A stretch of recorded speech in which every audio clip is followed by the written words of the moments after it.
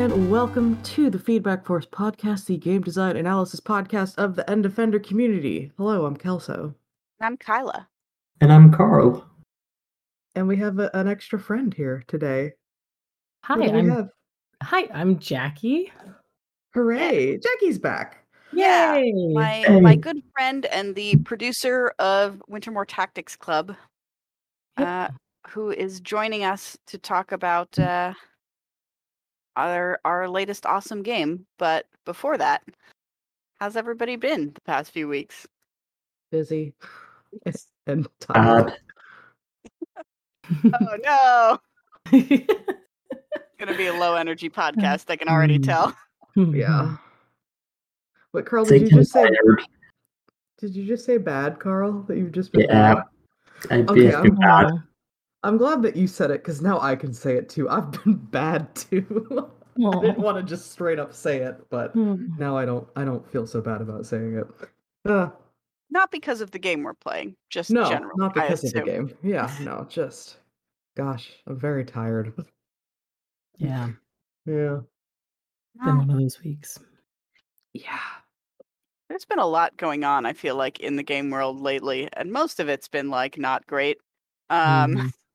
For anyone listening to this podcast far in the future, we have been on the like Blizzard scandal crisis ongoing for the past several weeks, among other things. So yeah. All of that and the like will they won't they of shutting back down for new COVID strains. Yeah, just general kind of like tired and upsetting. I've been distracting myself from reality by playing a lot of Mini Motorways, which came out recently, which has been a lot of fun, although I will say, disappointingly, I think it's actually not as good as Mini Metro. Oh no.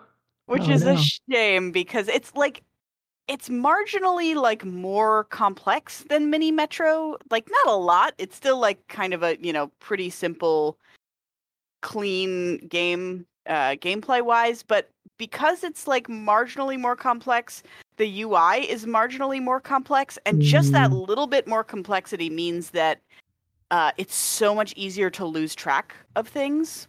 Because by the time you're at an advanced state in one of these mini games, there's like a lot going on, and because the UI is not quite as clean, there have been like a good quarter of the games I play I lose because I didn't notice that like a new area popped up that I failed to connect, which almost never happens to me in Mini Metro. Well, Mini Metro is a hard act to follow up. Yeah. Like that's about as simple and clean as a UI can possibly be. So, yeah. But I'm, that said, I've still got like already 16 hours into it, so it's clearly not bothering me that much. And like a good proportion of the achievements as well. I'm pretty much working on like all the hard achievements now. How many do I have? Steam, just tell me how many I have. You don't have to list them all out. I have unlocked 50 out of 67 achievements so far. Dang. So I'm getting there. Nice. I did like Mini Metro has been one of my like long-term favorites that I just like play for a little bit whenever I'm bored. So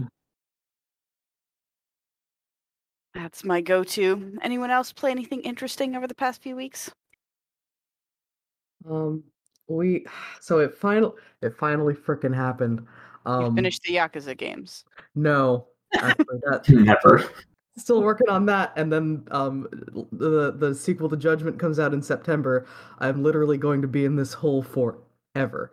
But no, what happened is after like months and months of watching the new egg shuffle like a hawk, my boyfriend finally got a PS5. So I played Astro's Playroom, and that's like the only game that I have interest in playing on the PS5 right now is just Aw.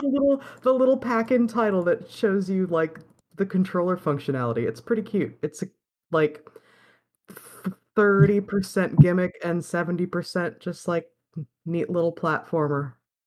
Like most of the Wii games when the Wii first came out. Yeah, basically, yeah, it's pretty nice, especially for just a game that came with the console to tell you what the controller can do. I don't know. But yeah, it's very cute. All And right. that's yeah, not a whole lot else to say about it, but it's very cute. Lots of little robots. So yeah. Congrats on your ownership of a rare PS5. Yeah. Yeah. The pro tip for us, I guess, was if you have whatever like the GameStop extra subscription fee thing is, it's like $15 a year, I think he said. And if you have one of those, it's like the pro plan, I think is what it's called. If you have that, you get first dibs on a Oh, PS5. Hmm. So $15 a year. If you're really looking for one, it worked out for him like almost immediately after he signed up. I don't know how likely that is, but if you're willing to throw down an extra $15 to spend, I eight mean, $800. yeah, so like $800 plus $15 to buy a console that like there's maybe one game for that you're interested in playing. Like, Yeah, no, the thing about it is there are a lot of games for the PS4 that I haven't played that are all unlocked and like mm, running at perfect, flawless, frame rates, and a lot of mm. them have extra content as well. So it's not that there's nothing that I'm gonna play, but fair enough. yeah. Yeah. I'm definitely content to wait. Yeah, I mean, this was his quest and not mine, but I get to reap the benefits of it, I guess. So, Perfect. Yeah, I feel the same way because my roommate just got a VR headset. oh yeah. So we got that set up. And it's What have been you played on fun. it? Nothing really. I played Nothing. a little game where you play as an archer, but mainly we just like we started up like our own game to test things. Oh, fair. There are at least like 3 games that I would play immediately if I had a VR headset, to be fair. There's Half-Life Alyx. Yeah. There's the whatchamaface like rhythm game one with Beat the Saber. lightsabers. Yeah, Beat Saber. And then there's the one where you get to raise a hawk or like a little tiny owl or whatever it was. Yes. Oh my gosh, what was that called? I don't know. I know what you mean because it's been all over the place on Twitter. I'm looking it up now because I need to know. What was it? But that game isn't VR exclusive, right? No, but it's much better in VR. I would add to that list a VR exclusive game Moss, which is a little puzzle game where you play as a mouse that I have been like looking at forever. And Ev has a VR headset that he has had for, I don't know, a couple years and he never uses it, but it's all hooked up to his computer and I don't want to move everything over. So I'm just like, I want to play this game and I could play this game, but I'm too lazy effectively to get myself set up. There, Falcon Maybe one of Age these- is the name of Falcon the Age. game. Falcon Age, yeah. Falcon Age. Yeah. I would add Myst to that list. That would be my only addition. Yeah. Yeah, we're waiting for my roommate has like a Counter-Strike Global Offensive like chest that he's going to sell, but he needs to wait because he didn't add like an authenticator. Mm. Oh. But he's been hoarding that chest and it's been just going up and up and it's up to like $150. Hmm. All right. Dang. Also, I guess I've never played Super Hot, so if I had VR, I feel like that would be a good excuse to play Super Hot in VR as well. Like again, Yeah. you don't have to have VR for Super Hot, but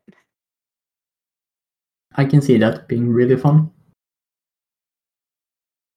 it seems like if you're going for the ultimate, like, action movie, Matrix fantasy kind of thing, then like playing that in VR would be the way to go. Yeah, keep us up to date on like if you have any like particularly cool experiences in VR. Yeah. Yeah, we'll do. How about you, Jackie? Played anything interesting in the past few weeks? Yeah, actually, I was adjudicating for the local Seattle Indies Expo, and I played. I don't know, yet which ones will get shown, and I can't say what they are right now because I don't think they've been announced yet. They might have been announced, but anyway. But yeah, there were a lot of like it was the first time I'd adjudicated for it, and I was actually having a hard time because the games I was assigned, they were like. I was like, this is a really promising mechanic. This is kind of cool. Like, there was a lot of really cool little things that the games were doing and stuff. And there was like one that was a student game that was clearly done, like they'd finished the project, and that one was surprisingly neat. So there's a lot of neat little indie games coming out for 6 this year. So Ooh. yeah, I'll have to once the official like set is announced, I'll have to come to you and be like, tell me which ones of these I should play. Yeah. Yeah. I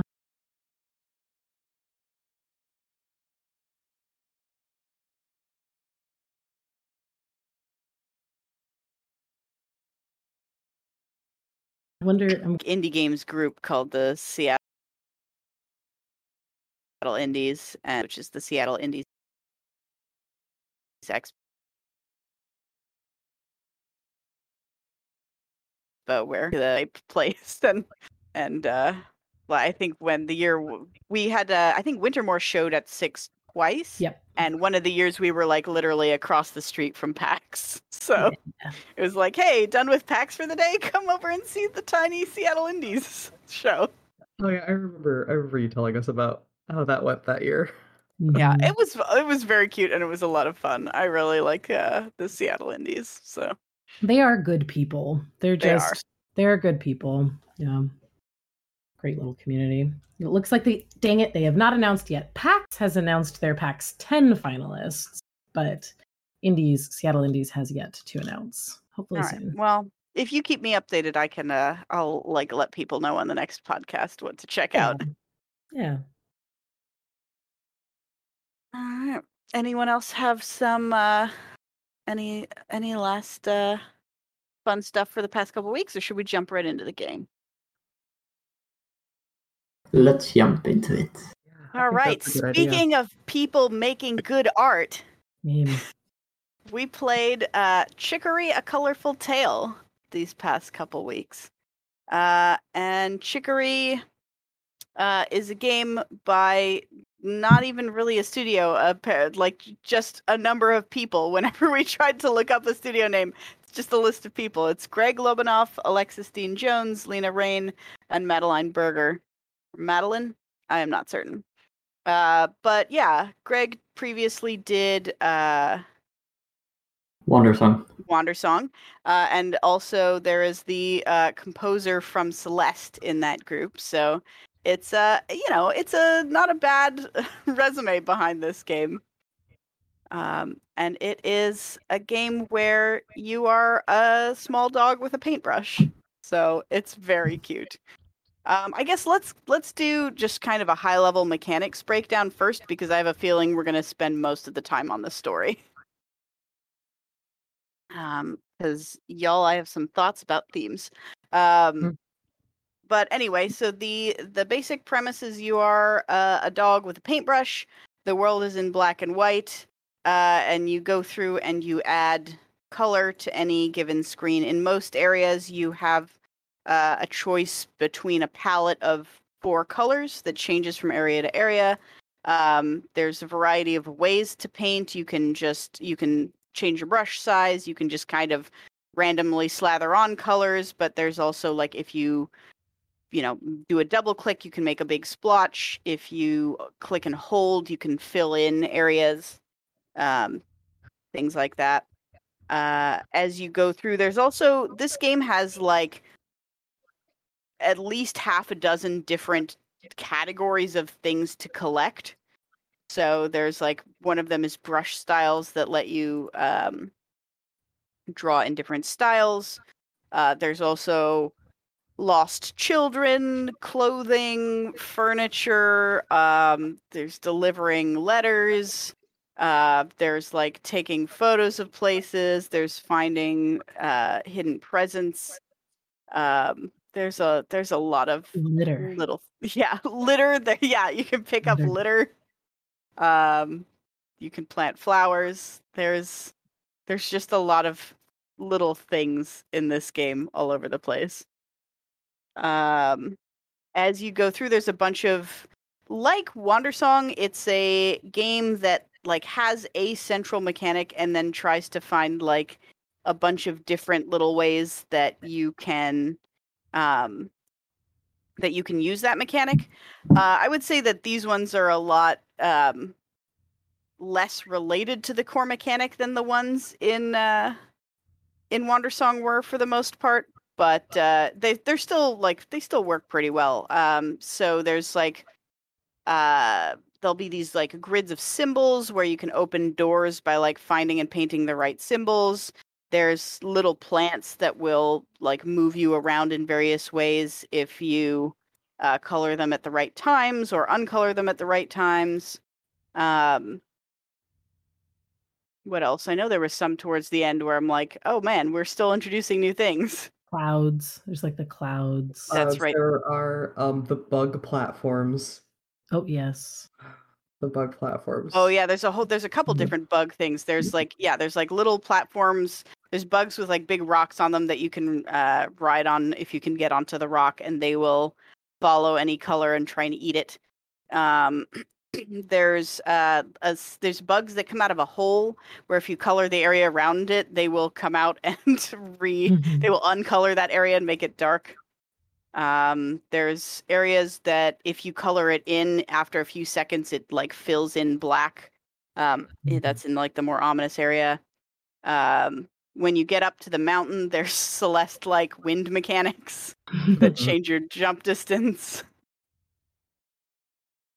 I think there's at least like 3 or 4 references to other indie games in this game, which kind of made me happy. Oh yeah, so many. And if you count that as a reference to Celeste, then that's that could easily be. I feel like I'm missing other brush mechanics. I guess there's all the brush powers. So like as you go through the game, you power up by your relationship with your brush. So you gain the ability to like swim through your paint and then swim in the water through your paint and climb walls and jump across gaps. And at least one that I'm forgetting. A little bit goofy for me. Like, oh, you become a stronger wielder. Your relationship has increased with your brush. Now you may use your legs. Yeah. But I get it. It gates off parts of the world that you shouldn't be visiting yet. So I don't want to give it too hard of a time, but it did make me laugh a little bit. Yeah. So the basic organization is that at the start you do a series of dungeons in these like trees that kind of all end with a boss fight. And then in the second half of the game, there's like these 4 trials that you have to go do, which don't all end with a boss fight, although one of them does. And then you face the final boss. So it's a pretty like Legend of Zelda-like structure, really, which is, go do the thing that is next, and that opens up the next mechanic, which lets you access the next area and lets you shortcut back to previous areas and secret hidden things that you couldn't get to before. Which, I love that format. I'm cool with that. Yeah. That format actually, I actually had to play it a second time, like a second sitting before I really got into it because of that format. Because it was like, oh, feels okay. I guess we're doing okay. We're running around screens, cool. But then I had to get through that first boss fight, really. Yeah, before it kind of becomes clear what the game is doing. Right. Before I was hooked and like, okay, now I really want to finish this. Yeah, it can always be a little bit like, I don't know. I feel like people have different reactions to the. I wander around and I see like 6 things that I clearly can't get to yet, which I will probably be able to get to later. And like for some people that's exciting, and for some people that's annoying. Yeah, I think more for me it's just the like backtracking, right? If you have to backtrack, I get like, oh, like I don't want to go back to the 5 screens I've already been through. Meh. Yeah. There were definitely times, I think like the main example that I can think of this was the Grub Caverns with the bug platforms where like you go through the cave, first of all you have to go way out of your way like to even get to Grub Caverns, and then you get there and it's like, oh, you gotta take a weird way around because you can't go through the front door because you're too big. I don't remember what the actual reason was. Yeah, you can't climb walls. Yeah, you can't climb walls, that's what it was, yeah. But I think that one in particular, there were other times as well where it just felt like now you got to do some traversal for the sake of doing traversal. Like we will set up a mechanic and sort of like this is sort of the gimmick and the puzzle for this area, but it never felt like, well, not never, but a lot of cases it didn't feel like it justified the puzzle elements didn't justify it, like how long it felt like it took to get through some of those. Like they introduced the mechanic and there's a little bit of like additional complexity as you go through, and then it just kind of plateaus out and it feels like I was doing the same thing over and over on the screens. And it didn't help that the bug platforms were kind of fiddly to deal with anyway. Yeah. That one in particular is definitely a region where I'm like, this is dragging on a little longer than it needs to. Yeah, there were definitely times where I felt like just there was too much traversal for the sake of traversal. And I was really in on the story, which was like, I think the big thing was like, I just want more story, please. Let me get to it. Can I say I've only just now realized that Grub Caverns is a pun? Yes. I was like, oh, it's so weird that like this is the one place that's like not named after food. But obviously it's named after food. Grub is a pun. God damn it. You know what? Look, I just figured it out now as you were explaining it, so yeah, me too. Oh, it's adorable. Yeah, that bug area was so sad because it was like I thought the bug little like eating color was such a cute mechanic, and even though it was very fiddly, like I was all for it, but it was just like 2 or 3 too many screens. Yeah.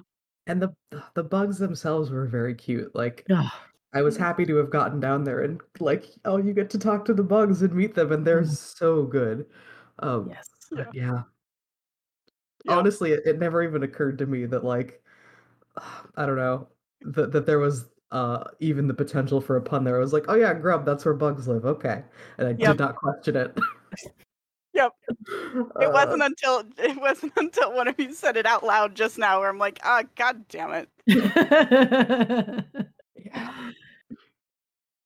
Oh well. Yeah, so every place in this game is named after food. The people are named after individual like edible things, and the places are named after like more general like meal times and food categories. So like the region is called Picnic. You start in the town of Luncheon. The big city is called Dinners. There's the Grub Cavern. The ocean area is the Big Drink, etc., etc. Which I don't think plays into the game really. It's just kind of a cute theme that they have going on. And at the very beginning, they ask you to name your favorite food in the same way that Earthbound does, and then that's your character's name. So I was Potato, obviously. I was Risotto, because that's what I made just before starting. Risotto is such a good name for that character. It's a good name and a good food. You've got good, solid choice. I was Sandwich because I was eating a sandwich as I started the game. Nice. I was homemade bread. That's nice. Oh, nice. I was Cream Puff. Oh, Cream Puff is also a good name for that dog. Very cute. I was very pleased when it was. I actually did not put two and two together when I was filling it out that it was going to name the character. I have no idea why I missed that connection. Was very pleased when God, it ended I up being feel the name. like Cream Puff is at once an amazing name for that character and also something that's gonna make it seem like everyone is being vaguely condescending to you the entire game. Yes, absolutely. Perfect. Yeah, so the Chicory, the title character is the previous brush wielder, and so not the playable character. Apparently the canonical name for the playable character is Pizza. That's what the like devs refer to the character as. So but as someone who's like not crazy about pizza, I prefer all of our names. Yeah, so I guess let's get into the story. This is a game about art and how it feels to do art in sort of our modern culture and about like the pressures involved in it and the burnout. And this is so as a lot of as listeners to the podcast remember, I gave a GDC talk recently about themes. And one of the sections we talk about like scoping a theme and like picking a theme that is it can't be too broad because then like people people won't pick up on the through line and it's hard to organize your team to kind of all think about the thing in the same way, but it can't be too specific because you still have to be able to organize like side quests and NPCs around exploring your theme, so it has to be able to apply to things. And goddamn if this isn't like absolutely nailing it like smack dab in the middle of like perfectly scoped theme. I was so happy when I heard you all were going to be doing Chicory for the podcast because yeah, Kyla, this was a game I was like, Kyla has to play this game even if she doesn't like it. She has to play it because of that. Just perfect. Because like the main story is about kind of the feeling of like burnout and sort of putting pressure on you to be like perfect at the art that you're doing and how that like the more that you are pressured to do well, the more that can like destroy you internally and lead to like quick burnout. But there's also like a bunch of side quests about things like, being jealous of other people's arts and like what it's like to have fans and like like the sort of awkward interactions of people seeing you more as an artist and not as like a person, and also the way that like people just ask artists to do stuff for free for them is like a side plot. Mm-hmm. And there's a lot of good stuff in this. I was very pleased by like how much it had to say, and some of it was like hit pretty close to home in terms of like some of the writing and game dev stuff that I've done. And there's also a lot about like feeling like you don't live up to other artists that you admire, and yeah. There's also like this whole self-expression part of it too. Mm-hmm. Like, how do you express yourself? And then in the context of all of those themes as well. Yeah, and the degree to which you do art for yourself, for self-expression versus doing art for other people, because you have to, and how like making art your job can kind of like ruin the pleasure you get out of it. Mm-hmm. Lots of like good meat to dig into here. This is the sort of thing that like you could write some essays on if you wanted to. So the story. So it starts with you are the janitor for the brush wielder, and the wielder is a person in this world who is able to bring color to the world, and they're the only person who's able to do that. And every few years, the brush passes on from one person to the next, and someone new gets to sort of determine what all the colors are going to look like. So you're the janitor. And one day you like just all of a sudden out of nowhere, all of the color just disappears. And you go looking for Chicory, who's the current wielder, and you find the magic brush just kind of abandoned. So you pick it up and you go to look for Chicory, and you find there's like this sort of dark evil force that's taking over the world, that's like growing brambles everywhere. And when you like venture into one of these like giant black trees that it makes, then you fight like this sort of weird abstract monster. There's some real good boss fights in this, and we should talk about the boss fights.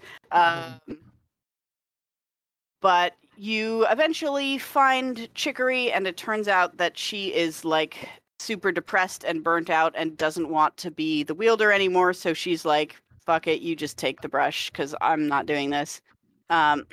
Which she's like your hero, so it's kind of it's like a very sad thing for your character. But also you get to be the wielder, so that's cool. And you go around fighting the dark force, and eventually it starts to like personify and become a version of Chicory, and then like a version of you, and then a version of Blackberry, one of the previous wielders. And you kind of have a bit of a crisis of like, shoot, am I actually supposed to be the wielder? And you end up coming to terms with like, you know, talking to Chicory, and she agrees to like basically make you a proper wielder and send you through the like pre-wielder trials that all wielders are supposed to do, so that you can climb up the tower and actually fight the thing properly. So you go do these 4 trials, during which you learn that like a lot of Chicory's sort of anxiety and like overpressure that led to her burnout came from the fact that like the previous wielder Blackberry was like really hard on her and didn't really have a lot of faith in her, and you know, tried to force her to be perfect, which is kind of really sad. And then you get all the stuff, you go up to the top of the tower, you fight the evil force, which is, it turns out, is like the brush is personifying people's sort of anxieties and negative feelings and kind of growing out of control and becoming evil. So you fight these personifications from the brush, and it takes the brush away from you and destroys it. And you're like, well, damn, now what? And then you and Chicory both learn to make your own brush, to like summon the power of art within yourself. And then you fight the darkness together, and then you beat it, and then it ends with the sort of a new, like a paradigm shift, where it's no longer going to be one wielder who's in charge of all the colors. Instead, Chicory and the main character are going to teach everybody who wants to, like, how to grow their own brush and, like, paint their own colors, which I think is, like, a great way for it to end, because, again, we're on themes. So it's, you know, about how, like, destroying the sort of, like, institutional gatekeeping around making art, where it's only, like, a select few people who are just allowed by virtue of talent or luck or whatever to make art, and saying like, no, like anybody who wants to make art should be able to make art. Yeah. Which is a good message. I'm happy with that ending. I mean, it's also very fitting, because it's like, I could see this game being like a really good kid-friendly game. Mm-hmm. Mm. Mm-hmm. Yeah, it has some of that same cutesiness that Wandersong has, where it's just like, it just wants to be optimistic about the world. Like, not that it's like super sort of naive, childish kind of thing. It's just like has an overall positive view, which I really appreciate in games these days. Yeah, absolutely. Totally. Ditto. Need more of in my life. Yeah. It's like, it's, you hear, not that I really want to bring up this topic, but you hear criticism. I'm a huge fan of games in the like wholesome games category. And when you are a fan of wholesome games, a lot of people are like, well, but they're just positive and they don't want to like address, like hard emotions and stuff. But like Chicory fits in that category of like a wholesome game, but oh my God, so much investigation of negative emotion, right? Like it is this very sweet game with all these very cute elements, right? The adorable little bugs and the, like everything's named after food and all of that. It's all very cute, but like it's also literally talking very directly about and addressing burnout and depression. And, like these are very heavy topics that you don't see covered in games, even like a lot of art, right? Like they're really hard topics to address and to talk about. And I think they did a great job with Chicory. They're also like not topics covered by a whole lot of less wholesome games in the industry. Like there's plenty of games that are quote unquote serious and dour and cynical and still don't actually tackle interesting topics. Exactly. Yeah. So it's always nice to see when a game like has something to say and says it. So I guess like, how'd y'all do? Like what was your thing that you spent? Were you just driving mostly for the story? Did anybody, stop and do all the side things? No. I mean, I started doing like everything, and then was like every time I did like try to find secrets, I get a brush, and I have like 10 that I already don't use. Oh, the brush styles, yeah. So and like as not a completionist, I couldn't be bothered. There is so much if you are a collector type personality in this game and like want to collect things. It's a lot, which I was like, okay, we're doing this for the podcast. I don't have the full 20 hours to do it. So I'm just gonna, run through the main story parts and stop there. And I have 25 hours in this game.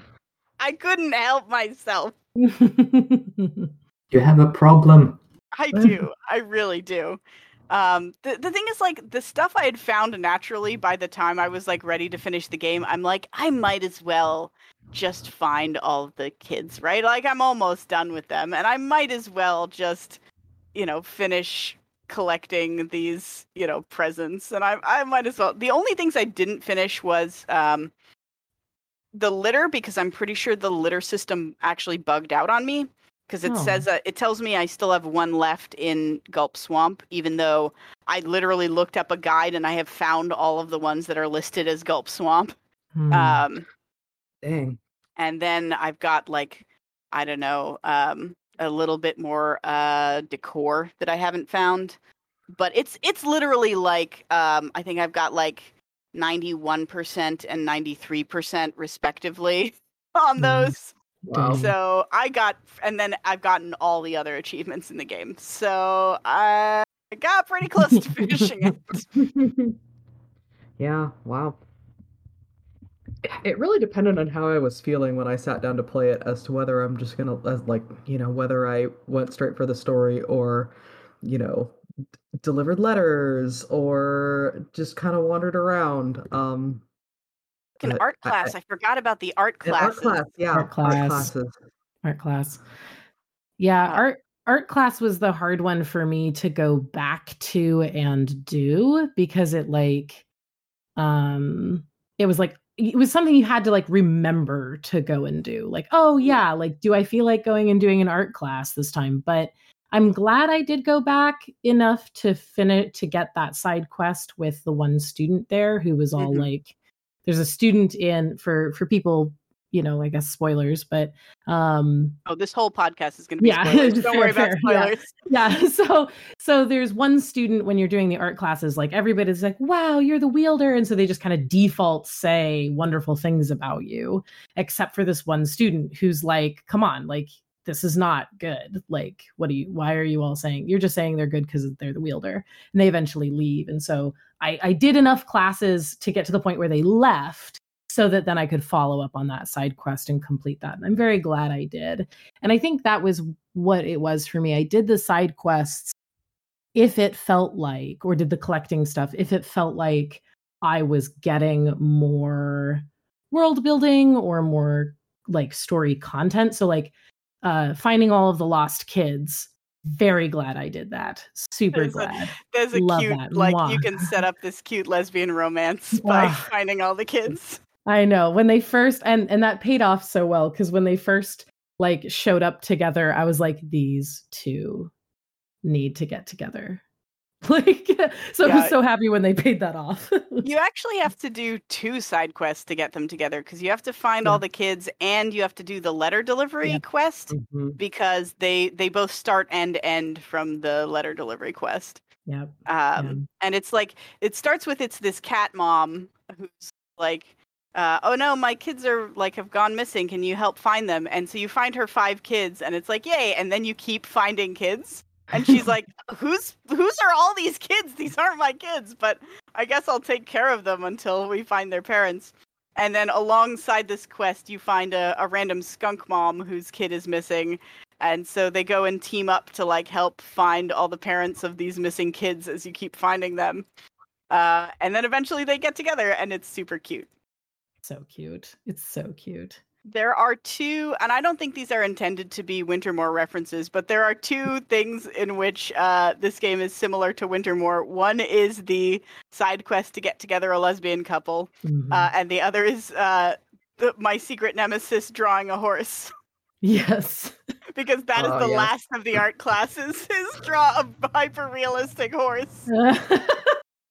Okay, now I have to go finish all the art classes. Oh gosh, dang it. Yeah, it's a horse looking back over its shoulder. But the thing is, because everybody is animals, like they treat it as it's like an erotic nude. Because the horse isn't wearing any clothes. Oh my gosh. I will say one thing. I don't know if it's true or not, but this is something I've been very curious about. The art teacher, it feels like there is some very, very simple AI involved where the art teacher actually makes a comment about your painting, not just like a preset phrase. Yeah. Absolutely. It's usually she'll comment on like some of the colors you used, and if you like overwhelmingly use one color more than another, or if you like sometimes she'll talk about like the balance of light and dark colors and things like that. Yeah, so it's got some very simple AI heuristic to try and have meaningful commentary about your piece.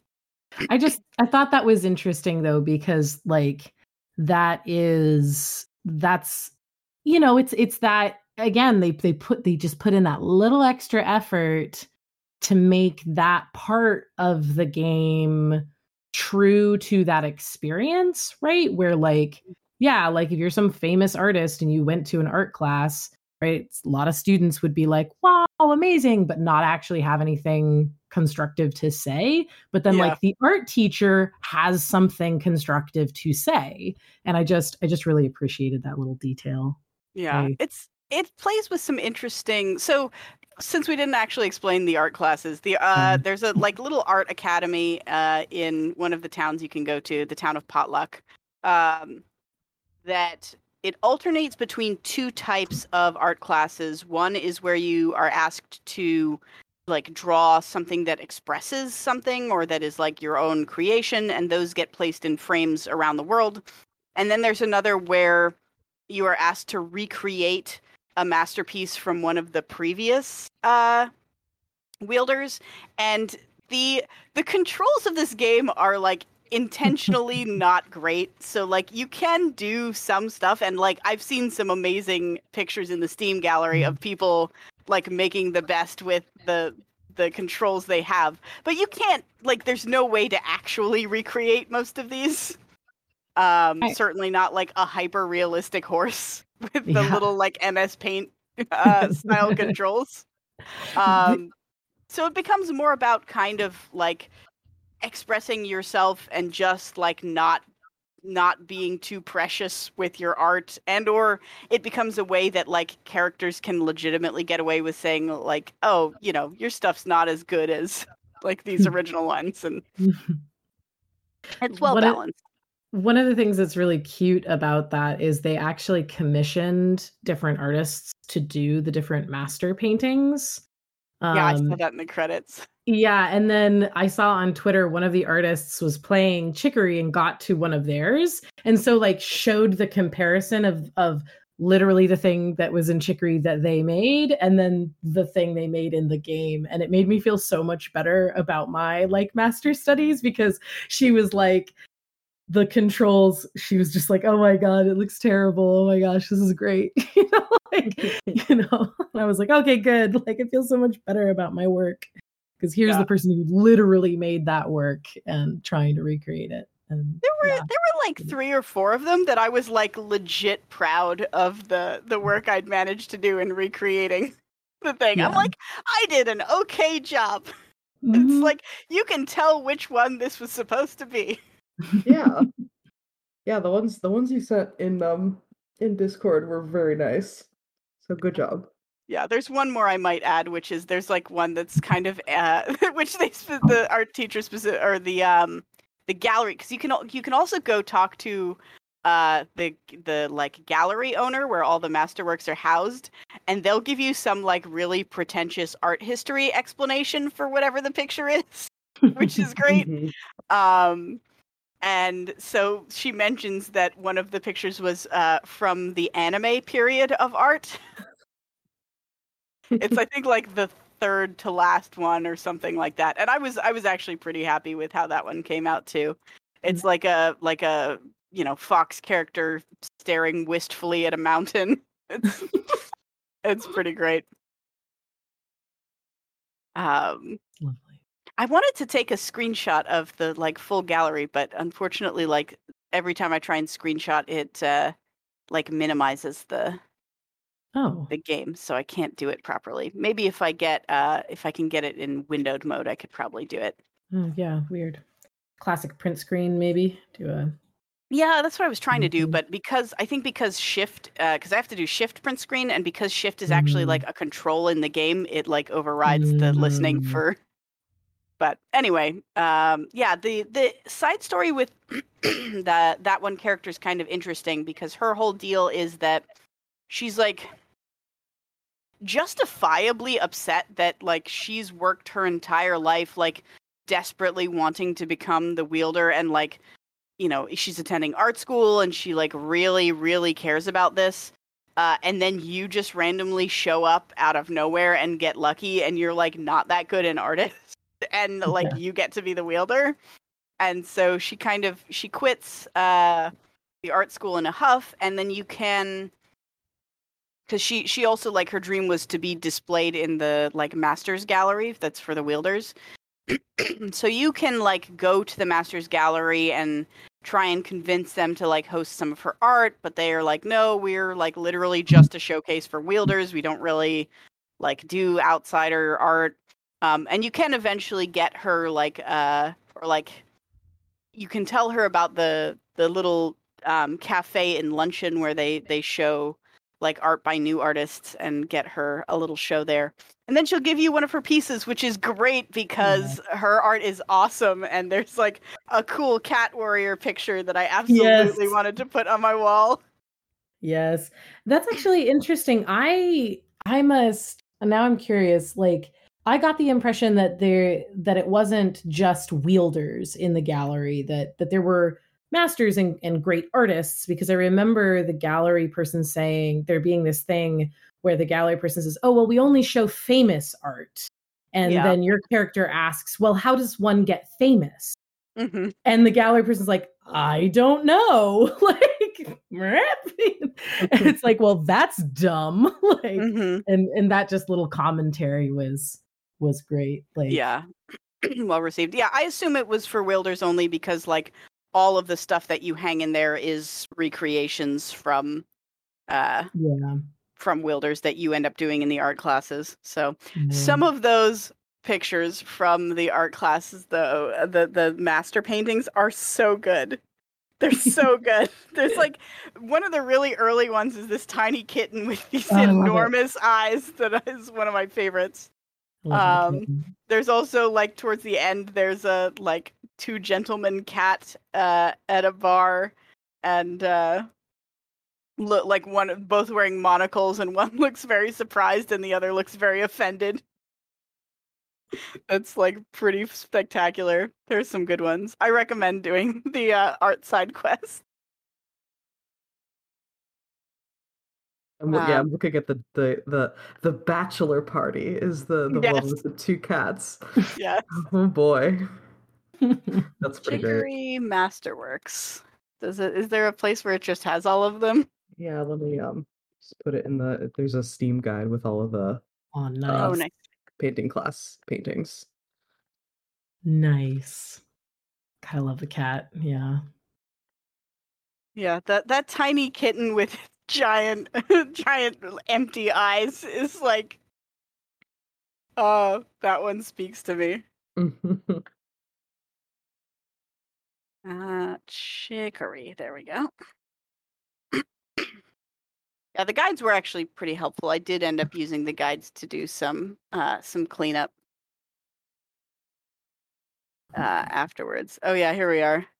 Yeah, Hidden Kitten is the one. Yeah, the crow afterwards was also one of my favorites. It's very kind of like stylized, and it uses these like almost like scratch-like strokes that are very cool. But yeah, there's like a dog wizard. There's the anime fox. Yeah, and the portrait of a horse looking back is the final one. Is that even a drawing? It just looks like no, a I think it's a photograph. photo of a horse. Oh my god. Oh, that's excellent. And then a lot of them are like, this is kind of creepy. It's like almost too real. For the horse, I just drew a horse with a can of beans on his back. Because that's what I did on Wintermore. Yep. Yes. Bean horse. Yes. I like Our to old think friend. that people can have a thematic through line between Wintermore and Chicory, where they draw the same horse. And yeah, the gallery master is like, it's such a seductive painting, the way like the horse is looking back over its shoulder, like completely nude, and it's like, okay. But at the same time, it's sort of eerie. It's like how hyper real it is. It's almost too real. Oh my goodness, that is excellent. Oh my goodness. It's such a cute game. But I wanted to go back to something like that, Jackie, you mentioned, which was that like the little details in this game. There are so many like little touches that are just like really fun and good and nice, and I appreciate it immensely. If anyone wants to go to find it on Twitter, Greg Lobanoff did an entire thread on like, here's like a bunch of the cute little stuff that we did in the game to kind of, like just, polish it up a little. And there's some like really cute stuff there. A lot of it is musical stuff about how they changed like certain musical stings to be based on the keys of like whatever ambient music was playing, and how they would like do a slightly larger delay. I think it's when you leave an area that has like a low key relaxed music and go into an area with like jauntier music, they kind of give it more pause in between so that it's not as like harsh or abrupt a transition. Mm-hmm. Yeah, and there's so many little details like that. And then there's also there's like little mechanical details and just polished details, but then there's also just like there are things that happen that are not side quests that still also communicate, like speak to the themes and stuff. Like there's this one little NPC character who just randomly shows up. He's like a super fan. At least I never found a side quest with him. He's just a super fan. He randomly shows up in screens and then is just like gushing about your work. But then after so many times of talking to him, he just looks at you and he's like, thanks so much for like talking to me and letting me gush about your work. Like, and I'm like, oh, that's so sweet. Like, that relationship with fans and like fanatic fans was kind of an interesting touch point. Yeah, you can make some custom like one of the first things you can do is like draw a custom t-shirt design at the cafe, and that fan will be wearing your t-shirt the entire game after that, which is pretty fun. The oh man, that reminds me. So there's a few little side quests you can do where you get to like draw specific things for specific people. Like you design in the post game, you can like design a donut. There's like one where you design the logo for like a pizza place. There's one where you design like a candy for like a candy shop. But there's also you can design your own special brush style.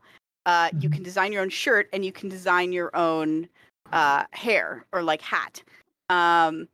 And so for the hat, the custom hat, I did like a anime style like punk pompadour with like the big sort of sausage hair that sticks out the front. Whoa.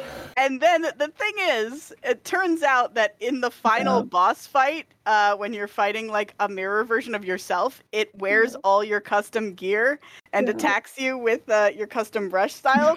So my mirror self was wearing this big old pompadour. It was amazing. Oh my gosh. That's probably the best outcome possible for having customizable items. Yeah. Oh boy. Oh, that is excellent. Oh it was so good. I like it kind of, in a way, it was kind of a negative because it's supposed to be like a really serious sequence, and I could not take it seriously because my rival had this stupid haircut, but it was still awesome. I think that definitely touches into like the thing we did with Wintermoor, where like if you decide to do something silly, like congratulations, now at this very like moment, it's gonna be something silly, you know. Yeah, that was our strategy with the horse painting, which is like, listen, if you did not take the prompt seriously and you drew a penis, you're just going to have to live with the characters talking about you having drawn this penis in earnest for the entire rest of the game. Congratulations. Yes. But yeah, I was very pleased. Yes. Well, Giant Pompadour is perfect. What else were like some good like favorite moments from this game? There are a lot of good ones. There are so many. Well, boss fights. Yes, let's talk about the boss fights. Oh my goodness.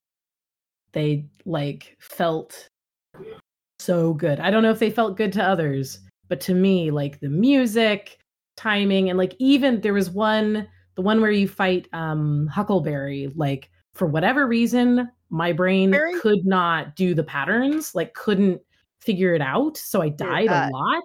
Blackberry, yes. Sorry, Blackberry. Okay. I said Huckleberry, didn't I? You did.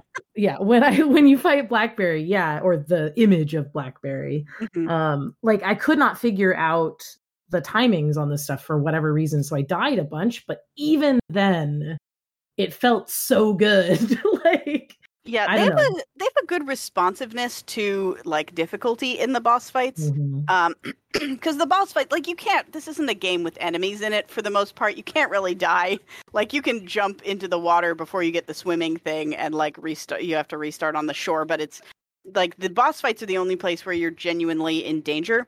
But it's like if you take 2 or 3 hits in short succession, the screen like whites out and then rewinds a little bit and you like start the current phase over. And it's like just enough of a small interruption to make you not want to do it, right? To make you like annoyed that it's interrupting the fight.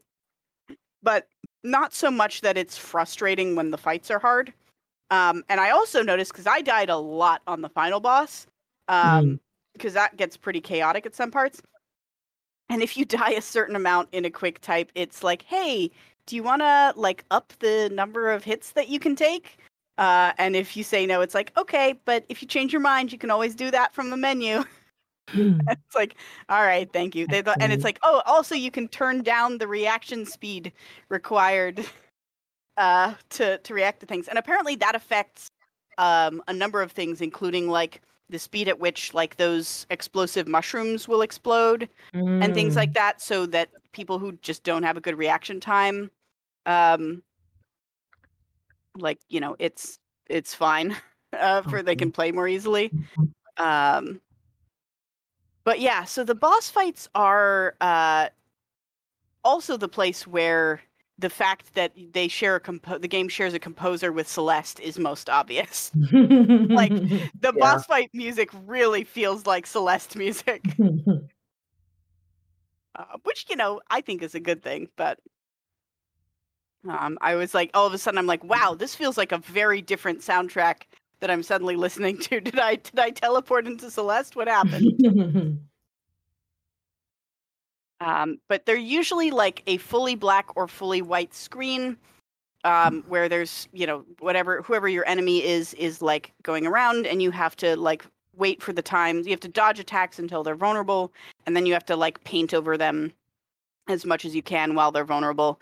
And at first, it's just like a bunch of eyes that follow you around, but like later characters kind of get gimmicks where like for Chicory and Blackberry, they have specific like patterns of painting that they'll do on the screen, and their paint strokes can hurt you.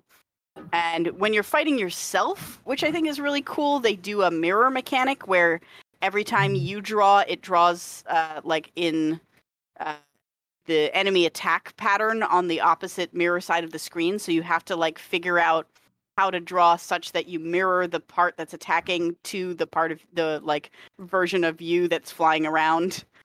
It's a little bit hard to like mentally wrap your head around, but it's very cool. Mm-hmm.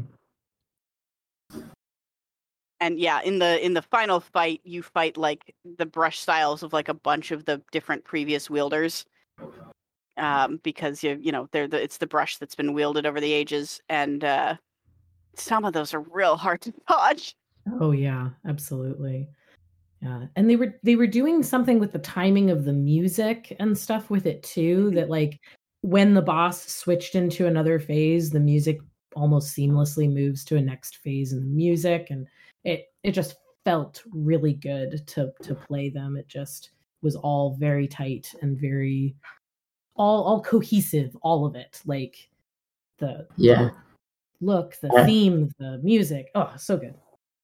I had one time where like the music transition was really awkward in a boss fight. Yeah. But most of the time it was great. Hit it at exactly the wrong moment. Mm-hmm. I wasn't like super impressed with like the first boss fight, and the fact like the first two are pretty similar, but I did like it did like build on itself over time in a way that I appreciated, that I thought was really cool.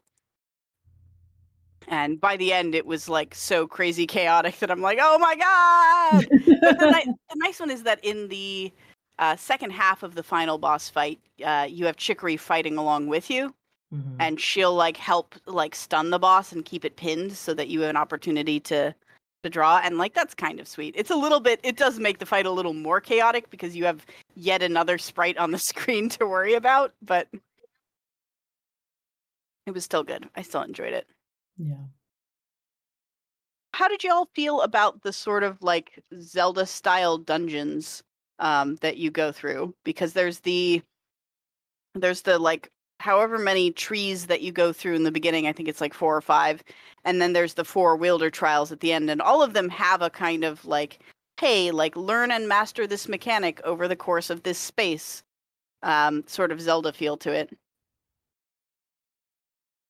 I felt like they were, I don't know, some of them are pretty great. Like I really liked the wielder temple, which they mentioned is supposed to be one of the wielder trials, but you do it pretty much not right away, but you do it really close to the beginning. And that one was really rewarding because there were a lot of like just little hidden things in there, and some of them you needed to find to, progress, but a lot of them you just didn't. Oh yeah, like the graffiti. Yeah, the graffiti was probably the best part. Once again, injecting humor into a pretty serious thing, but in a way that doesn't feel completely disingenuous, I guess. You want to explain the graffiti? So one of the big bits of the Wielder Temple is there is text that is only visible when you fill in the area with paint. And it's like basically hints on how to solve the puzzle, or things about this is what it means to be the wielder, and the wielder's responsibility, etc. But then someone has come into the temple and has written about butts all over this very heavy text about being the wielder, and then somebody else has come in after them and admonished them, saying this is very disrespectful and you shouldn't do this. Come on, you're ruining an old sacred temple. I like that is a trope that I like, where somebody has written on a thing and then somebody else is writing on the thing to scold them. I am probably the scold person. I like it's sad, but I am that person who's like, no, you can't do that. That's disrespectful to this old temple. In us, there are two wolves. One that wants to protect the sacred place, the other that just wants to write butts all over it. Yeah, exactly. You gotta choose which wolf you feed. Yeah. Sometimes you're the butts wolf, and sometimes you're the scold wolf, and I think that's just life, baby. Yep. Exactly. This is not a particularly good transition, but for whatever reason, it just popped into my mind. There's some, so the cameos, like the references to other indie games. Yes. There is a bird who is the bard from Wandersong. Yay! Kiwi. Oh, Kiwi. Kiwi the parakeet is, you can run into him in just this, in the Tea Time Meadows, and he'll let you write a song with him, and it's one of the it's using the Wandersong mechanic. They don't show up the little bars of color the way they did for the song wheel, but you do paint in certain directions to play the notes. And then after you sing a song with him, he'll travel to various other screens and randomly show up at those screens and sing your little song. It's very cute. It was such a good. There's also, the whole mountain climbing section feels very Celeste-like, so that, you could consider a Celeste reference. Your dad is a raccoon who runs a donut shop, so I'm pretty sure that's intended to be a Donut County reference. There was at least one more that I was thinking of. The frog detective is on vacation. Yes, frog detective randomly shows up in Summer Springs. And you are literally trying to solve a theft. And frog detective is like, I am on vacation. We must at some times take these moments and separate from our work. So I will not help you. Frog detective gives you a very valuable lesson on work-life balance and having clear boundaries between the two. It's so good. It is awesome. There's a character in the game called Dr. Cheese where you can get you can make a custom color palette, so you're not limited to the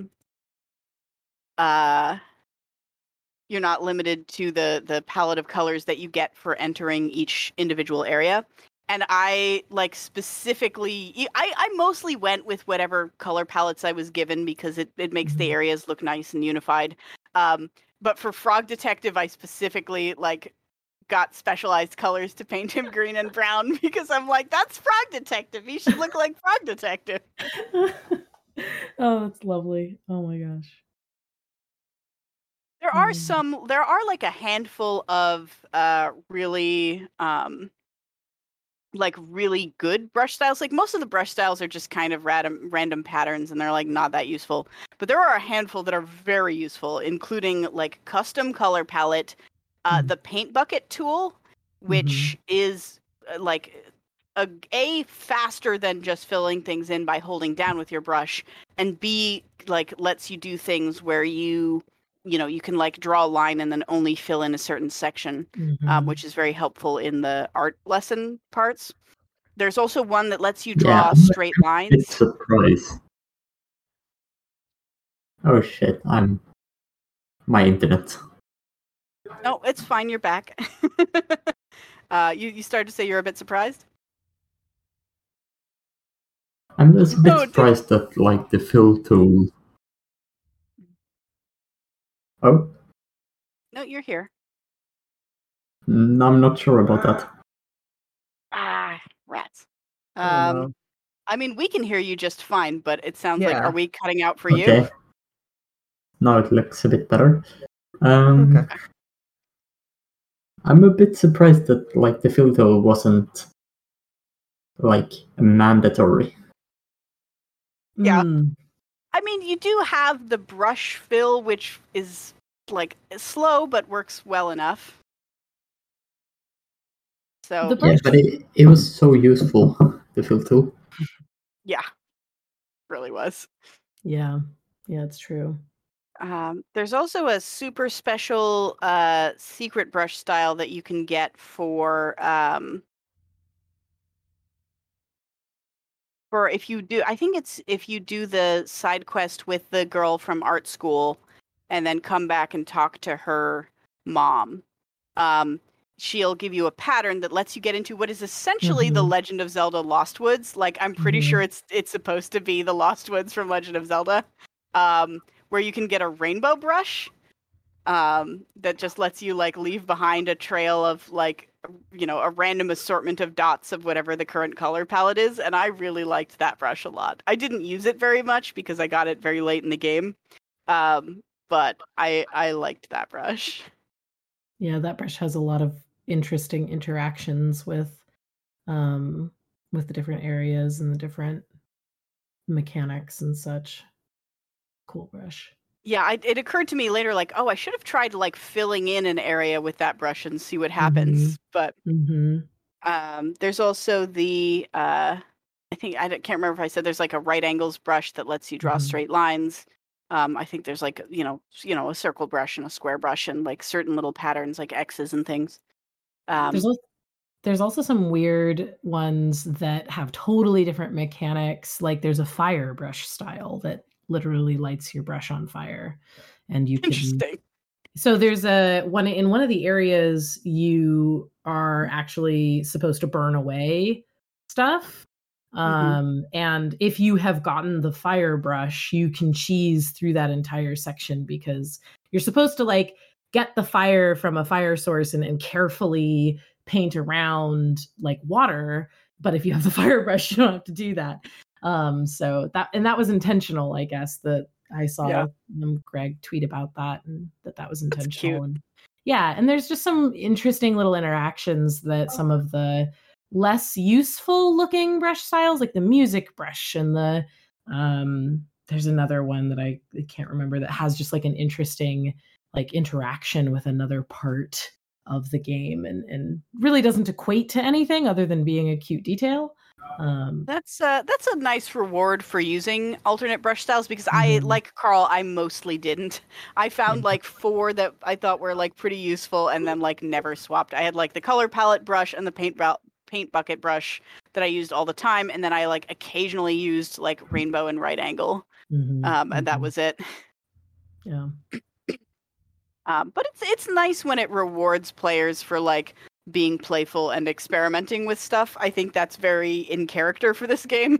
Some of this does make me wonder though about like I don't have time to become a speedrunner, but if I did, I would want to speedrun this game because I bet this game will have a really interesting speedrun.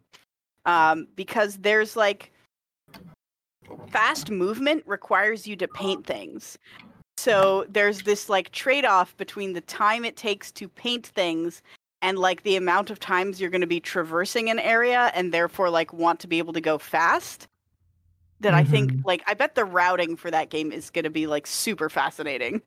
Yeah, it'll also be interesting, I think, because technically Chicory can be played with 2 players. And so like doing a 2-player speed run, I think would be really interesting because the second player, all they get is a brush.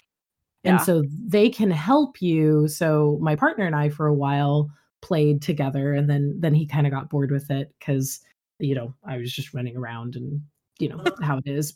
And he was just the brush, and he was like, I don't want to be just the brush. But yeah, so the second person can be a brush, right? And so I could see like 2 speedrunners playing together and getting in sync, and like one of them painting all the paths for them quickly while the other is like really quickly running through them and stuff. I'm very curious as well. Yeah, that's gonna be cool. So yeah, and I just quickly checked on the speedrun for this, and I'm not sure you would be that interested. Oh no. What The game looks a bit broken. Oh, is it mostly glitch based? It would have to be a glitchless run, I guess. Yeah. Yeah, it did. I didn't run into any like really bad glitches except for maybe that litter glitch. But it had a feel of like there were a lot of times where I was like jumped to a place where I wasn't 100% sure I was supposed to be able to jump to it, and like got some like got hung up on certain corners that like didn't feel like I needed to be, like that I should have gotten hung up, or like didn't pop out of a swimming animation when I thought I should, and things like that. So I could see how, like, if you were intentionally trying, like, it's fine for casual play. It never got me like so stuck I had to quit the game or anything. But I could see how if you were intentionally trying to abuse the mechanics, you could do that a lot. There is technically any percent if you refuse to pick up the brush 3 times in the beginning, it goes right to credits. So I guess that counts as like the any percent run. But it would have to be a like a glitchless beat the final boss run. So.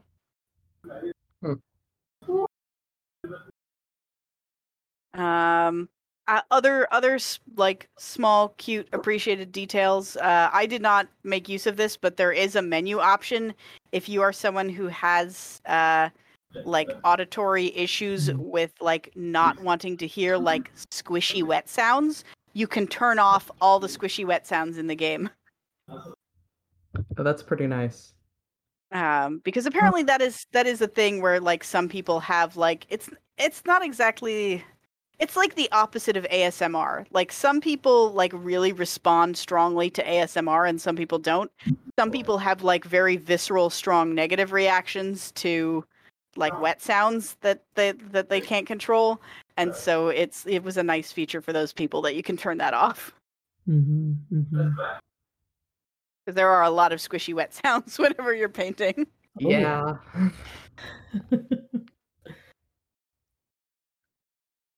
Let's see. Any other like details? There's a little bit of post game content that you can go in around and do. One of them is like because the wielder tower is like was supposed to be where the current wielder lives, but now there really isn't going to be one current wielder. They decide to turn it into a community art space. So like Chicory has some other place that like she needs to find a place to move to. So she gives you a little flag and you can go anywhere in the world and like set it up, and she'll put her little like yurt down there. And then if you go inside it, it's like the one place in the game where you can see like Chicory's original coloring style.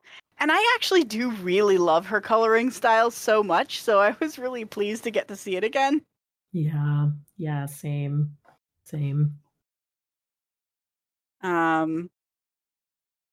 There's so many like good moments and like fun characters in it. Like you go get a the first time I did transit was a great moment for me.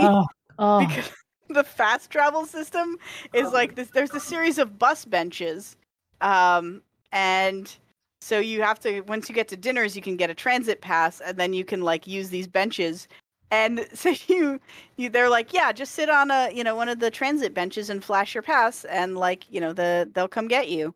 And so you sit on a thing and flash a pass, and a giant eagle swoops in and carries you off. And I'm like, that is not what I expected to happen. Oh my gosh. I actually so you can actually meet one of the transit people, and I actually found her and met her first before I got my transit pass.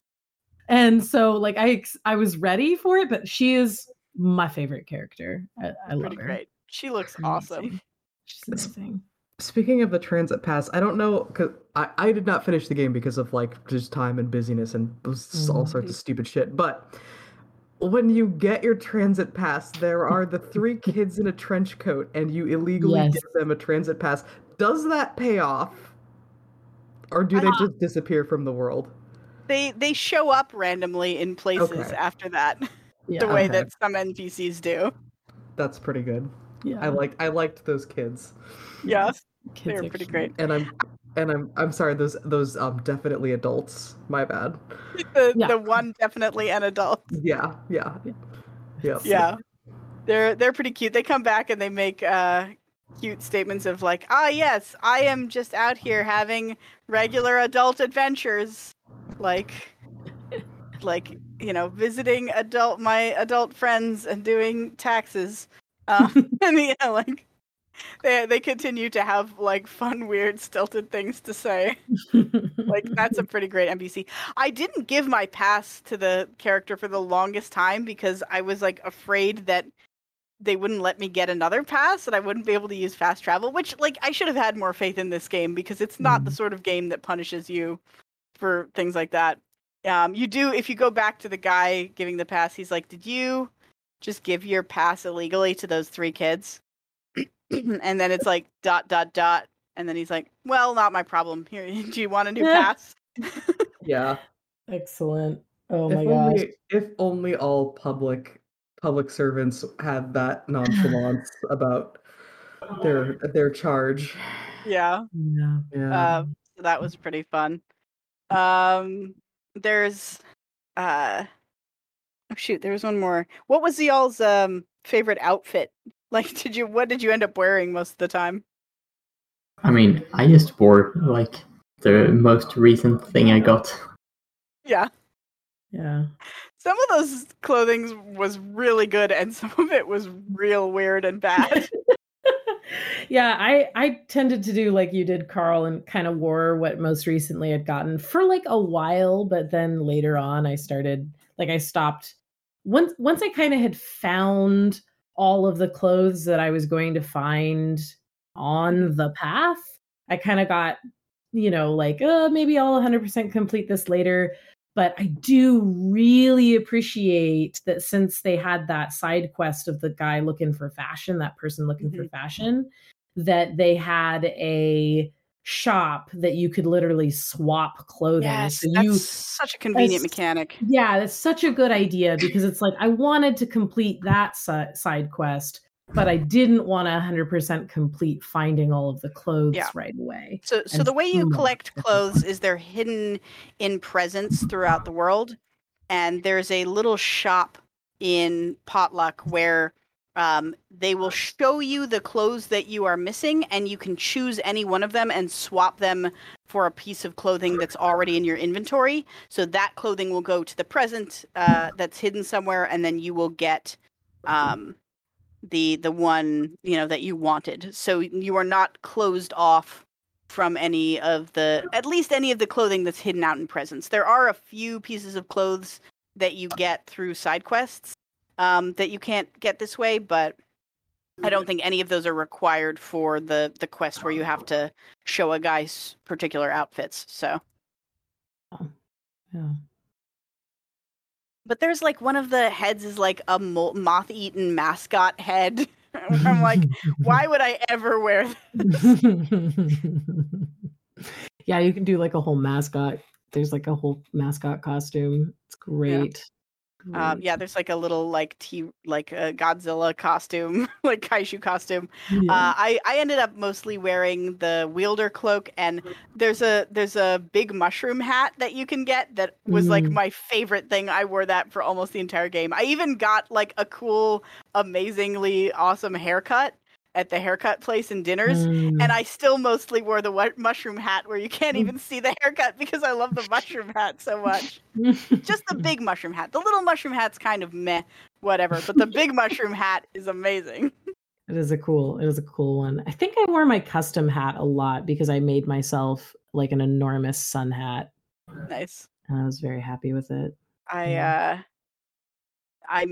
I made the pompadour. I did wear my custom shirt for a lot in the early game until I found the wielder cloak. So it's kind of fun that they like show you early on that like, oh hey, the like things that you do, like, you know, will have world consequences and like have an effect. Yeah, I wish I had like put 2 and 2 together that when Chicory was going to paint my character, when they did the portrait, that like it would also have color. Like I didn't like before that sequence started. I was like, wait, oh crap, got color. Yeah. So I was like weird colors at the time because I did not lock my character's colors. Oh yeah, I locked my colors pretty early on, and the nice thing is that like you could, because you can paint Chicory whenever, you can kind of, even before you find like the special custom color place, you can, you know, switch to the colors of whatever palette you go into the region of. So you can like go into one region, color the body, go into a different region, color your hat, go into a different region, color your cloak if you want to. So I basically did that, and then once I had 3 colors I was pretty happy with, I just locked it from then on. So I went through most of the game as like a kind of like golden retriever type color. Nice. Just kind of a nice orangey. To the point where like it I forgot that like you don't have to be that color. Oh my gosh.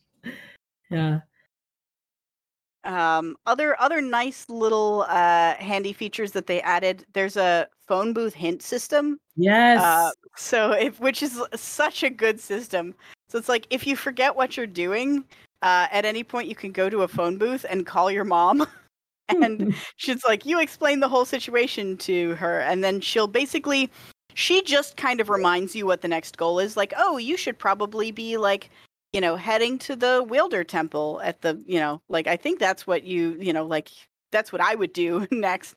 And then if that's not specific enough, if you like really can't figure out like, how am I supposed to get there? Or, you know, like there's some puzzle or something, you can let your dad get on the phone and he will just explain to you the answer. He like snatches the phone. He's like, listen, you gotta do this. And his little grabby hand reaching. It's like, oh, I love it. He wants to help so much. I love our dad. It was to the point where like I had to not call parents when I needed a reminder because I just your mom will always ask, oh, do you want to talk to your father? And you can't say no to that.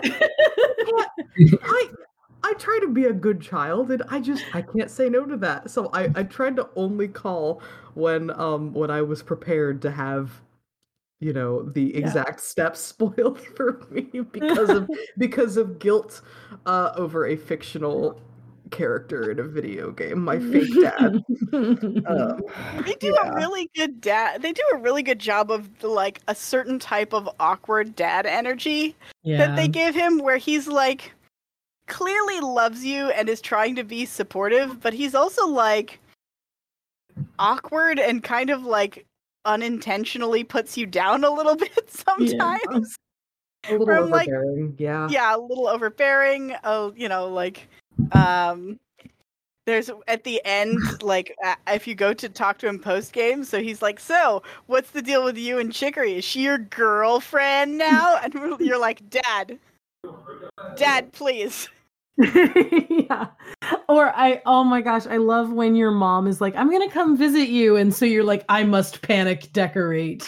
Yeah, she specifically says like, I thought I'd warn you ahead of time in case you need to like get your place in order before I come visit. Oh my god. Yeah. Yeah, I did decorate the heck out of my house. I found some fun. There was not enough room on the walls of my house for all the art that I No. wanted to put on the walls of my Why? house. Yeah, like I totally respect that they were trying to leave a lot of blank space for you to draw whatever you wanted around. But yes, I would have also appreciated a little bit more wall space. Yeah, There's they a should have bunch of wall just stuff. just let me post my art in that empty space around the Mhm. frame. I Mhm. absolutely would have surrounded it with like some of the best masterwork art. You can put furniture in that space, but like not hang wall stuff. So Yeah, which is weird. You could put a tent there and then put a tent in your room, and then if you go inside the tent, there's additional wall space in the tent. So you House could in a have house. that. Yeah, you could do that recursion if you wanted, but I ended up going with Chicory's portrait of me, the wide-eyed kitten face, the cool crow, and the cool cat knight art from the cafe show. Nice. And that was all I could fit. That's all that fits on the walls. And I really wanted to post like the adorable family portrait that you get from your family, and I didn't have space. So I put it on the mural wall in Dinners. Perfect. So the mural wall is one of the many like people randomly ask you to do a thing side quests. And I really did appreciate there's a sort of like interstitial quest you can do with your sister Clementine, who's a great character. She's like very kind of cool and supportive and like fun. So she takes you to this pizza joint, and the pizza guy asks you to like design a logo. And she's like, do people just ask you for shit like this all the time? And you're like, well, yeah, I'm the wielder. It's my job. And she's like, you don't have to do any of that, right? Like, if you don't want to, don't do it. And it's great because it's like, at once like a really important thematic statement, but also like a good mechanical statement that's like, side quests are optional. Like, don't feel like you need to do them. Yeah. No, that was a really good. She is a great character. I really like her character and how she's so gently supportive of you, but like also still sees you as her sibling, and you becoming the wielder doesn't really affect that. I think that's it's also, maybe idealistic, but it's so nice. She also gently digs on you sometimes a little bit. Where you're like, hey, where she's like, like, oh, I'm worried that I don't really kind of know what I want to do after I graduate art school. And you're like, well, I bounced through a bunch of odd jobs. And she's like, well, yeah, but our parents expect that from you because you're kind of a mess. It's like, well, hey, I mean, true, but hey. But ouch. Yeah. Oh my gosh. As far as like favorite characters go, I also have a soft spot for the Bug Queen. I know that's like the whole thing, but I love her.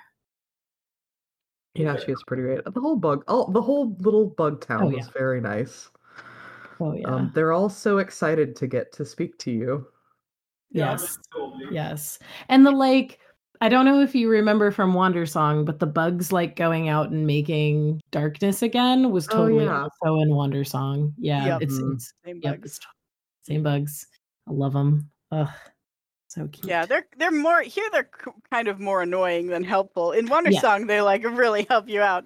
In this one, they're just like angry that you're destroying all of the light around them, and they would like it to be dark, please. Yeah, I thought it was yummy. I thought they ate it. Well, maybe that's true too, because there is a little spider. So when you first get to the like to Feast, which is the grub city, you can go up and talk to all the characters, but they just speak in gibberish because you can't speak bug. And there's one little tiny spider that if you click on it with paint, it like jumps up and down and the paint disappears, and it looks like it's like angrily shaking off the paint. But once you get your little bug translator and there's a tiny bug that forever lives on you. You can't see it, but that may also be an Okami reference. Because in Okami you also are an artistic dog with a tiny bug living on you. But so once you get your bug translator, if you go back and talk to the spider, she's like, "Ooh, yay, paint! It's so delicious. I would just want to keep eating it." So every time you paint her, she just eats it. Yum, yum. And it's very cute. Yeah. It's possible the other bugs are just eating your paint because it's tasty. Yeah. The other thing I thought was really interesting about the bugs is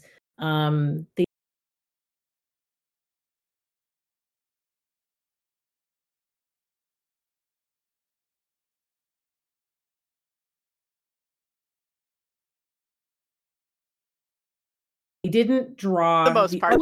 yeah. Like, and I actually really appreciated that because they're like, there are bugs in this world. They're not like weird, giant-eyed, unreal, like so far, like anthropomorphized. They were not anthropomorphized in the same way that the other characters are. There was also one very sweet little bug.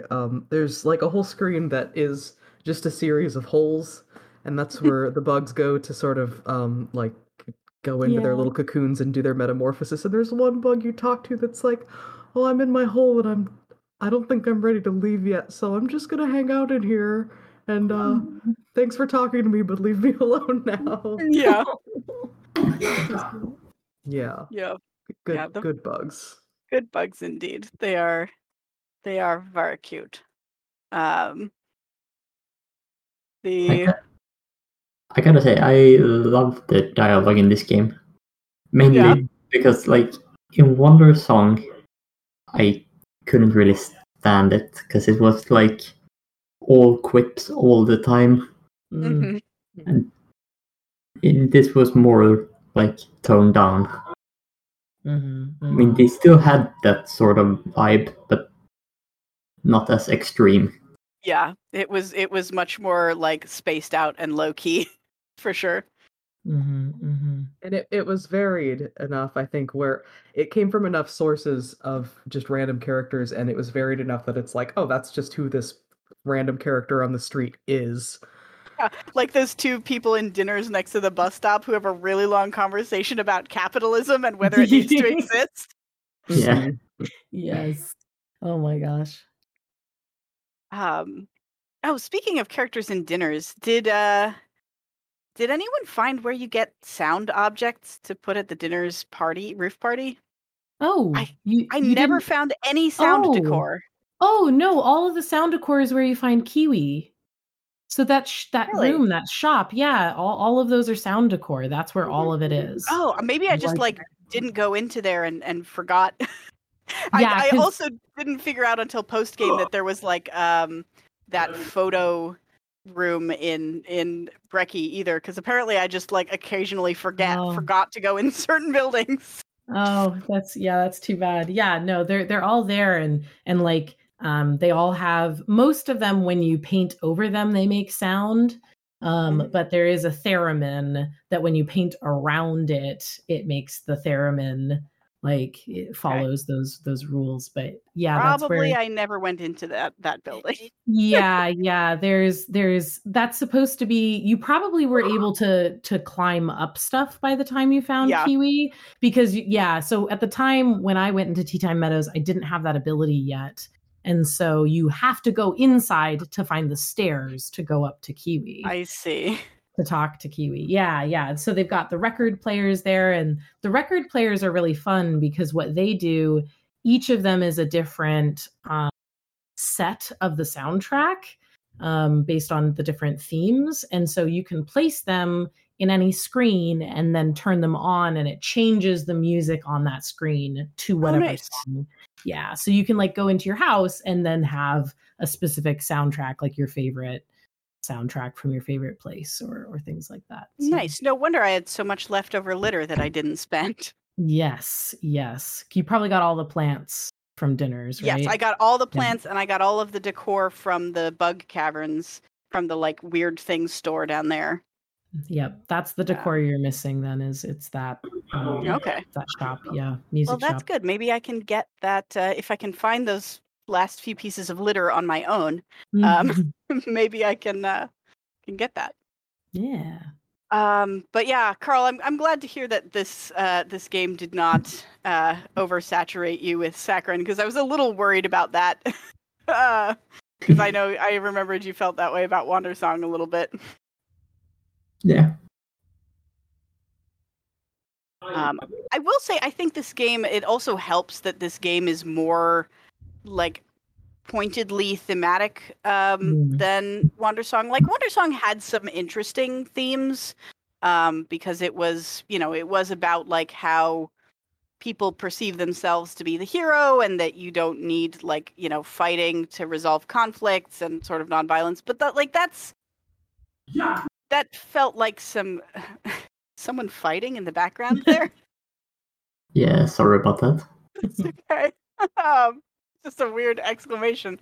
The themes of Wandersong didn't feel as like applicable to general life as the themes from this game. Like, these felt a lot more kind of down to earth and like day to day kind of examinations, compared to the sort of like epic quest type stuff in Wandersong, which, I mean, the actual narrative in Chicory is also an epic world-saving quest, but it's less about that. Yeah.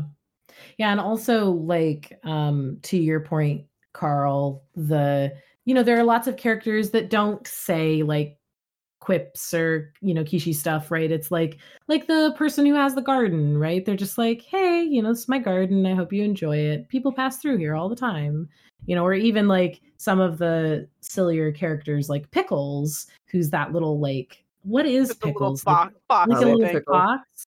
Yeah. Pickles at one point is like, hey, so are you going to like fix my house? I'm kind of worried about everything right now. Maybe focus.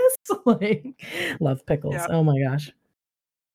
Yeah. So there's just more of that down to earth, more normal. Yeah, I would say the characters in this are still very likable without being as like quote unquote zany. Right? They're not like all zany or wacky the way that they were a lot in Wandersong. Yeah, it's a good time. I liked this game a lot. And more games with themes, please. More games with strong themes. Yes. All right. Do we have any other general thoughts, final thoughts, other moments to call out that were like fun moments? I was gonna say earlier, I totally forgot. They do my favorite thing in games with maps. They let you draw on the map. Thank God. Yes. Whenever you see a thing that you can't get to yet, you can mark it on your map by writing it, by just like circling it. Like, I did not notice that you could draw on the map. That's annoying that I didn't notice, but good that that's in there. It's like, I feel like all games that have stuff, like especially all games that have a map and particularly have either stuff that you can collect and or like places that you need something later before you can come back to them, like should let you draw on the map. I need to be able to make notes on my maps. Like Aquaria was like the first game that I played that let you do that, and it like blew my mind. I'm like, absolutely every game should have this. Aquaria specifically doesn't let you write on the map, but it lets you like put little markers down and label them with like your choice of text, which is, all you need really. But of course, since this is Chicory, they let you draw on it. Yes. Great. It is good. And you can even it's a juicy menu. Yeah, there's a lot on it too. And they try and put in a lot of good shortcuts to like, let you like page through the mountains of clothing that you get, and nice UI. If you place decor and you decide later that you want it somewhere else, you can just like hold down on it in the menu to just retrieve it from wherever you had placed it to place it in the new spot. You don't actually have to like visit the spot where you left it. Mm-hmm. Oh yeah, I guess we didn't say you can place decor on pretty much any screen in the game, and like random NPCs will come and like visit it and like sit down in your chairs and stuff, Yeah. which is kind of a fun little feature. Yeah. So, okay, this is a dumb question. I picked up and ended up with a bunch of decor. What is the mechanism by which you acquire? Is it just like you color it in the world? How did I get my decor? Because I'm not 100% certain. There's a few places. Finding the lost kittens is a big one. Mhm. Yeah. Because every time you get a certain amount of kittens, you can get one decor set from Pepper and Beans, based on a theme. I just But- feel like I had decor that was not part of that theme, and I'm not sure where it came from. I It's think not buy- really important. Did you buy anything in the weird stuff store in Feast? I don't remember. I might have. Because I you don't can remember if I trade did or that not. bug. You can trade that bug trash for decor. Yeah, there's also, don't you, isn't there a point where early in the game where it just gives you the camping set of decor and it's just like, here, decor, this is a mechanic. Yeah, I think so. Hands that it to might be it. Yeah, so if it was like the tent and the sleeping bag, like I'm pretty sure they just give that to you at some point. Okay. Someone just gives it to you and then I don't know 'cause there's how I a- missed that text, but yeah, there you go. That sounds right. Yeah. Yeah, because it's kind of a thing, and there's even one of them is discovering the mystery. Is that just a side quest? Like the stolen furniture? Is that just a side quest? I think that's just a side quest. Yeah. I don't think you Yep. have to do that. Okay. Yeah, that there's a few places where people will ask you to like decorate a particular screen. Mhm. There's the presidential suite in the mystery quest. There's the post game like art room, like the community Mhm. room in the Wielder Tower. Rooftop party. The rooftop party they ask you to decorate. There's a Yeah. beach party as well. Mhm. There's a place where you're asked to put all your plant decor because a guy wants you to make a garden. Yeah, that one was very, very Poignant. sweet. Yeah. Very sad. It's yeah. like it's in memoriam of like this guy's friend who like really loved flowers. Hmm. So the sad koala. Yeah. Oh. Yeah. Melancholy koala. But yeah, that's I liked those little decorating quests because I ended up having like way more decor than I needed. Oh yeah, absolutely. I'm gonna have to go back and get the sound decor and bring it to the Yes. rooftop party because they needed sound for their rooftop party. Yeah, absolutely. Yeah. I think that's everything that I have written down to touch on. If again, if people have like any last favorite moments. Nope. I'm- There's nothing in particular that I haven't already mentioned. I'm sure as soon as we're done recording, I'll think of like 3 or 4 other things that I wanted to say. Oh yeah, Yeah. as you I'm like, do. oh yeah, what about the moment this thing happened? That was really cool. And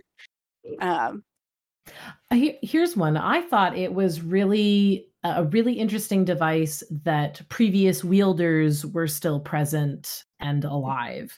That it wasn't just like when you die, your brush gets passed on. It was like, nope, just like when the wielder decides to pass it on, they can pass it on. So there's like you meet a lot of previous wielders.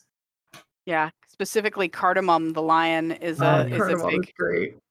is a big old lion, and he like that's kind of an interesting. It's sort of like more subtly about burnout because he talks a lot about like, oh, like I like art used to bring me a lot of joy, and then I became the wielder, and it became like this thing I had to do, and I like I stopped loving it, and I stopped wanting to do it, and it kind of ruined art for me, and it's like Mhm. really sad. Because it looks like his style was like pretty loose and joyful and like a little silly. Mhm. And so he'll sometimes when you color places like NPCs will show up to just admire your colors, and he's one of the NPCs who just shows up to admire your colors sometimes. Yeah. And then there's also Blackberry, who's kind of like unpleasant, but you know, she's still Blackberry, around. she grew on me because she was very unpleasant, but it became clear to me that she was that way because she was basically less concerned about the art and more concerned about this like impending bramble doom that was coming from the brush, right? She was like, this is our solemn duty to protect the world, and you have to be a great artist because you have to be able to defeat this, thing. People, yeah, and she does have this moment where she kind of realizes that she pushed Chicory too hard, and that she was maybe a part of that problem, and doesn't really know what to do about it to redeem herself, but like recognizes it and is kind of an interesting. I just appreciated that like they gave a little bit of time to the people who take art extremely seriously, like. Yeah. They are real, they exist, and there's some validity to that, right? Like, in this case, the world would be eaten by dark brambles, Yeah, I actually like had kind of the opposite arc with her, where like when I first ran into her, I kind of appreciated how serious she was, where I'm like, oh, like, this is someone who like feels like strongly about the work that she's doing and like, takes a like important position very seriously, and I respect that. And then when you learn more about sort of how she treated Chicory, and that she kind of like really failed in her mentorship of Chicory, and like especially in the post game you can go and talk to her, and she's like, and you're like, hey, can you just go like talk to Chicory and like maybe you two can work it out? And she's like, no, I don't think I should, because like, I don't really have, like she hates me now and I don't really have anything like that I deserve to be able to say to her. And like, I know I hurt her, but that's in the past and I can't change it. And I'm like, you could still go fucking apologize. Yeah. Like, come on. Yeah, that's like, a real cop out. I was like, oh, I deserve to have her be mad at me. Like, you just don't want to fucking apologize and like own up to her face to what you did. But yeah. Yeah.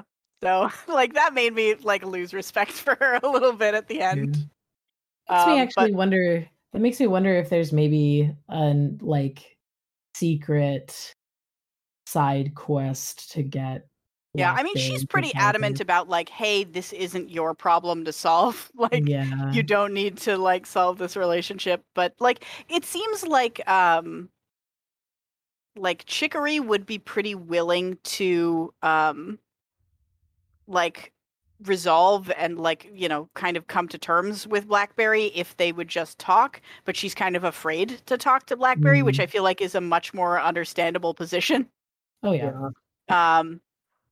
But yeah, I mean, I kind of wish that like, but it is realistic that like sometimes, people just have bad relationships and it's not really a thing you can do to fix it. And like, it's not your place to try and fix it. But it still felt a little unsatisfying that I couldn't get them to at least talk to each other. Yeah. Yeah. Maybe there is a way to do that I just don't know, but I don't know. But yeah, no, I think she's an interesting character, and I really like appreciate having her in the game because I think she represents a type of person that feels very real. But that type of person is frustrating.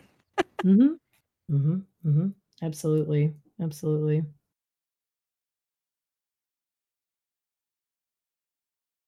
All right. Yeah. Well, then that's probably it. Yeah, for it our seems like we have wound down a bit for our comments. Yeah, I mean, it's even if you like we spoiled a lot, but I think it's still worth picking up. It's a game that I definitely took way longer to play than I thought I was going to because I couldn't stop myself from just like stopping in every scene and painting the whole area because I wanted this place to be colorful. So, but it's, like if you're rushing through it just for story, it's probably only like I think How Long to Beat said like 13 hours, which is why we decided to do it. We're like, it's less than 15 hours. Like it's on the high side for us, but we could do it. And then I'm like here doing 25 hours of game. So gosh, I wonder how long I spent on it. I don't even know. Didn't even look I think at there it. might be, to be fair, like an hour or two of that might have been a time that I left it open and like went to have dinner or something, but that's still mostly me. But yeah, so I recommend picking up Chicory and like, you know, examining what it has to say about being an artist. I think it hits pretty strong. So, especially if you are someone who does anything creative, and or has, you know, participated in like a creative community, like you've gone to art school or things like that, and like even if you've like burned out of it or decided it wasn't for you, I think this game still has interesting stuff to say. Yeah. Or even if you are someone who doesn't feel like you do art, or that you don't deserve to do art because you're no good at it, or, you know, never studied, like I still think it's got, because that's where I'm at, right? Like I am not an artist. I do not identify as an artiste. And so being the little dog that is, you know, a janitor, you know, who picks up this brush and starts doing art to save the world, like spoke to me as not someone who identifies as an artist. So I think it's got a lot for everybody, really. Yeah. It is a good argument for like the creative process is like you don't have to be an artist to enjoy the creative process and like making things, which I respect and agree with. And furthermore, you don't have to do art as your job to enjoy the creative process. All right, shall we talk about the next game? Yeah. So our next game is going to be Minute of Islands, which is an indie game that I first became aware of when we were showing Wintermore at PAX East. They were also showing, and I think they just had like a little trailer and kind of a, you know, I listened to the short pitch of the game, and it sounds like it's a maybe post-apocalyptic or something. And then recently I've also seen the trailer. But like maybe post-apocalyptic area where it's like there are a bunch of different islands and they're sort of like self-contained little like puzzle platform areas. And looking at the trailer, the art style looks very much like a sort of like slightly cluttered version of Adventure Time, which is sort of an interesting style. Absolutely. Yeah. I'm excited about that. It's by Studio Fizbin. I was also reminded of it recently when I was watching a Let's Play online of another game from that studio called Say No More, which we may or may not end up playing. We'll see. But it was very cute, and there's a part in the middle of the game where like an NPC is like, hey, if you like games, you should check out this other game called A Minute of Islands that takes place, you know, in such and such. And so it like stops to have a tiny ad for Minute of Islands, which I thought was pretty funny. That's pretty good. Yeah, so Minute of Islands. It's supposed to be pretty short. It's available on Steam and probably other places as well. So check it out, and you'll have 2 weeks play it, and we'll come back and talk about it if anybody would like to join us as a guest. Yeah. Thanks for having me. Yeah. Thanks for coming on. Being here. So plugs, Kelso?